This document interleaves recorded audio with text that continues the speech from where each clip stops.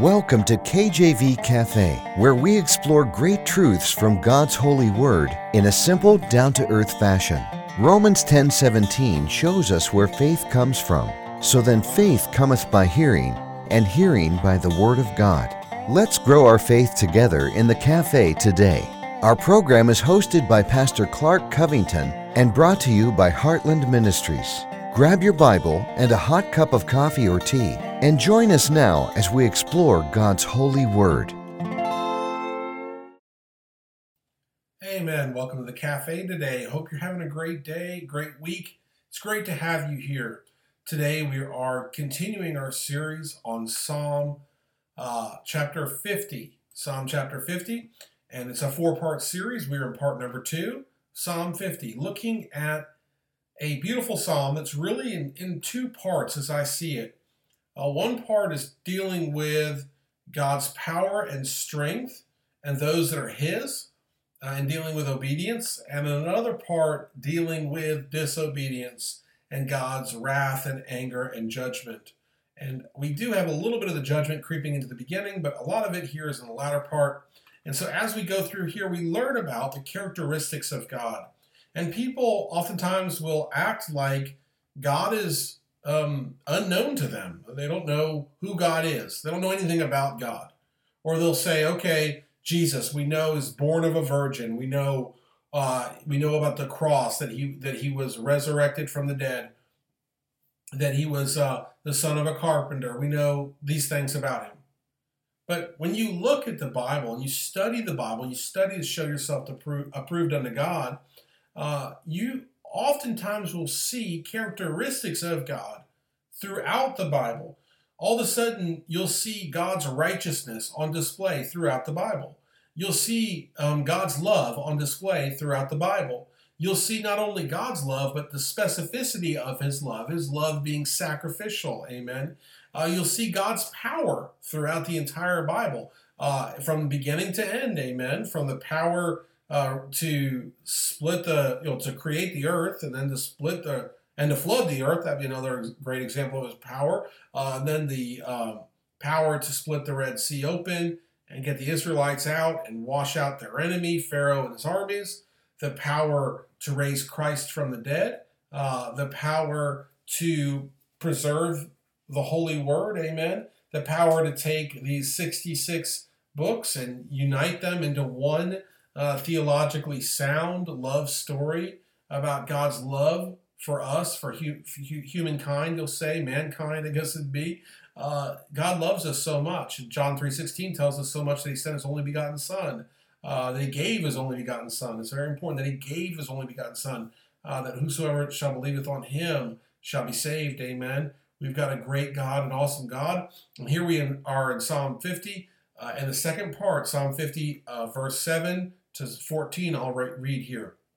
Hear, O my people, and I will speak, O Israel, and I will testify against thee. I am God, even thy God. I will not reprove thee for thy sacrifices or thy burnt offerings to have continually before me. I will take no bullock out of thy house, nor he-goats out of thy folds. For every beast of the forest is mine, and the cattle upon 1,000 hills. I know all the fowls of the mountains, and the wild beasts of the field are mine. If I were hungry, I would not tell thee, for the world is mine, and the fullness thereof. Will I eat the flesh of bulls, or drink the blood of goats?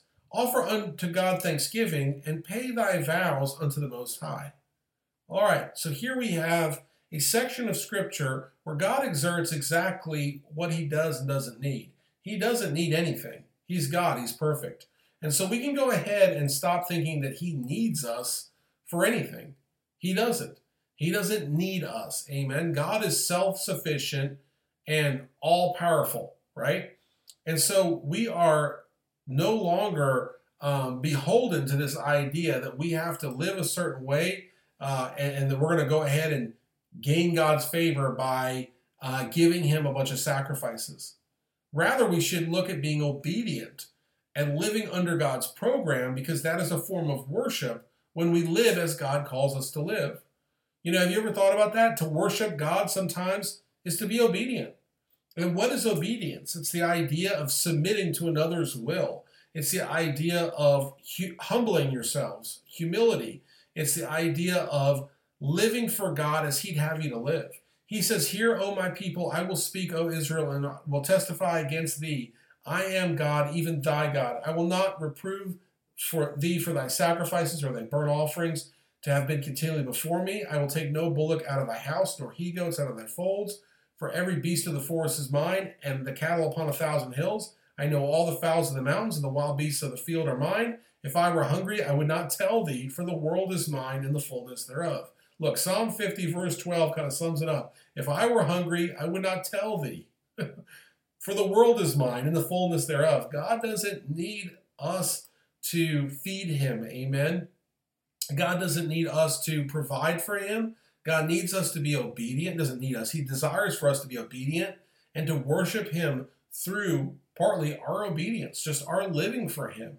I'm trying to think of a way to describe this. And I think I'll step back for a minute and give you a little story. I went to the mountains recently for a couple of days with my wife. We'll call it a vacation, but with little kids, it's never really a vacation, is it? We were kept very busy, and we're going to the mountains. We go up there, driving up there through the Blue Ridge Mountains, and eventually the Smoky Mountains and the Pixa Forest, and we see in the Smokies these great hills, rolling hills, and you have the cattle on these hills. And I was thinking, God, he owns all the cattle on 1,000 hills. That's all his. Amen. And we get there, and the first thing we see is a family asking for help. They had a sign asking for help. And so my wife went into the store to get a cake from the store, and I just was praying, and I was asking God to give me guidance on how we can help them. We just got there. We're on a vacation. And for whatever reason, it seems like sometimes when we go out of town, there's more ministry activity than when we're in town sometimes. Try to stay busy for the Lord here, but man, it's amazing what happens when we go out of town. The Lord really opens doors all the time. So my wife walks out with 2 bags, and one bag was the cake she was going to get, and in the other bag she said, "I got some cookies, bring them to them. I knew you were going to go." And so I said, "Well, yeah, I believe the Lord wants us to go talk to him." So I went and got out of the car and approached them very carefully to say, "Hey, what's going on?" And we talked for a little bit. It was a Christian family, a family that I believe loves God, and they're learning about God and discovering who he is and his ways. Amen. And I don't think we're from the same denomination. I don't know. Certainly weren't from the same church. Just there trying to help my brother and sister in Christ bear their burden. Amen. And we both kind of came to the same conclusion as we talked about their need. And they had a need to get home, and they had brakes that needed to be fixed on their car. And they had bought the brakes, so they just needed to find someone to fix it. And they didn't know where to stay. And they were trying to figure out what they should do because they were at a campground. And so there's all this going on. And I prayed with them, and we looked at the idea. We talked about this idea, and they actually brought it up. The man's wife brought it up that God has a cattle on 1,000 hills. And the idea here is that God being self-sufficient, do we have faith that he truly is? Because if we have that faith, then yes, it's good. Maybe God wants to test us Christians to see if we'll step up and give when they hold a sign up. But at the same time, while they're holding that sign up in their hearts, they have that peace and security knowing that God ultimately will provide. And I had to tell myself that too, because I'm over here wanting to fix problems and stuff. And I was helping them make calls and so forth, trying to solve the issue. But at the end of the day, I had to give it to God too and say, you know what?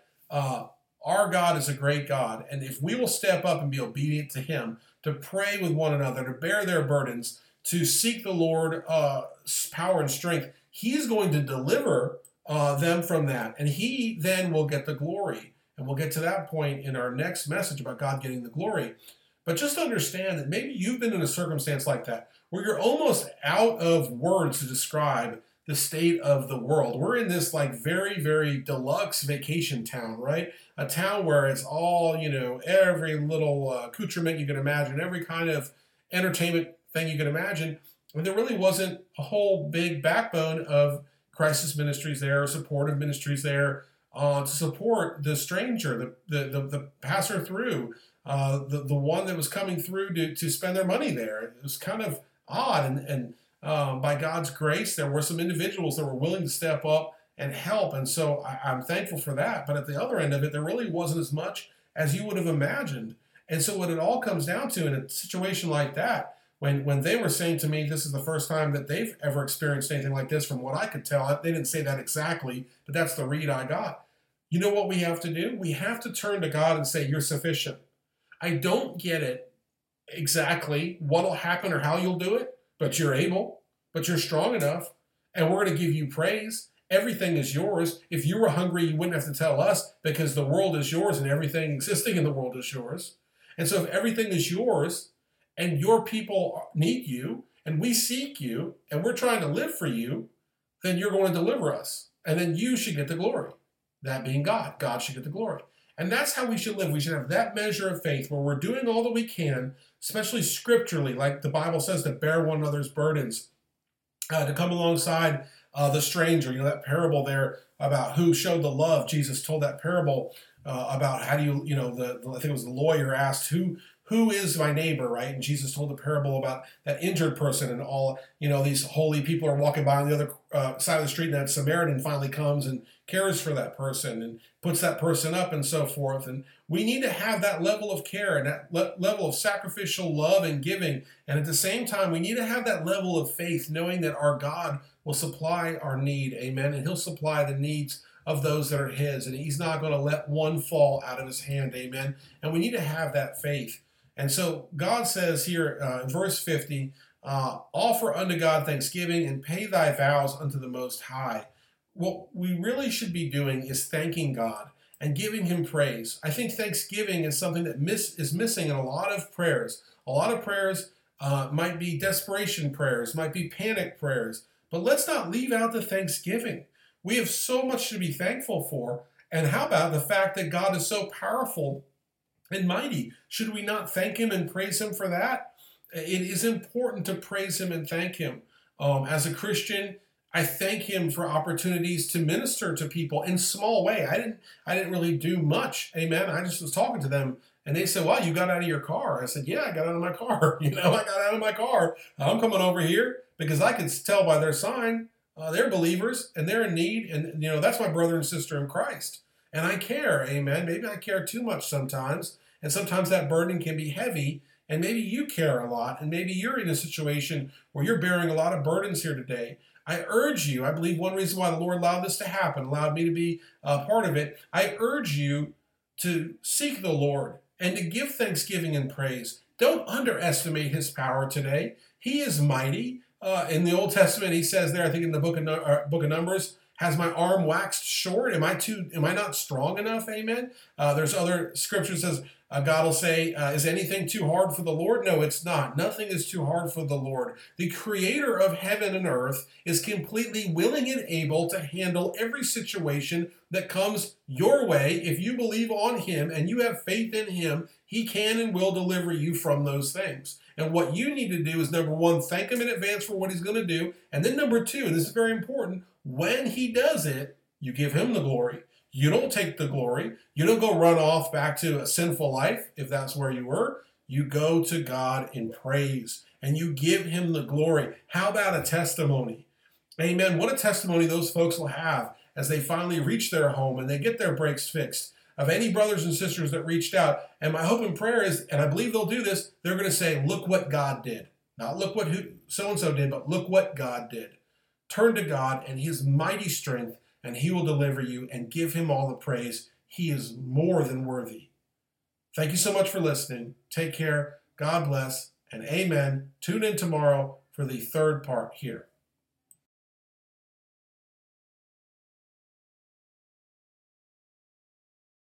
Thanks for listening to this episode of KJV Cafe. Have a question for Pastor Clark? Email him directly at clark@enduringpromise.org or visit kjvcafe.com and click the envelope button on the homepage. Our program is hosted by Pastor Clark Covington and brought to you by Heartland Ministries. We'll close today with Psalm 119, verses 166 through 168. Lord, I have hoped for thy salvation and done thy commandments. My soul hath kept thy testimonies, and I love them exceedingly. I have kept thy precepts and thy testimonies, for all my ways are before thee.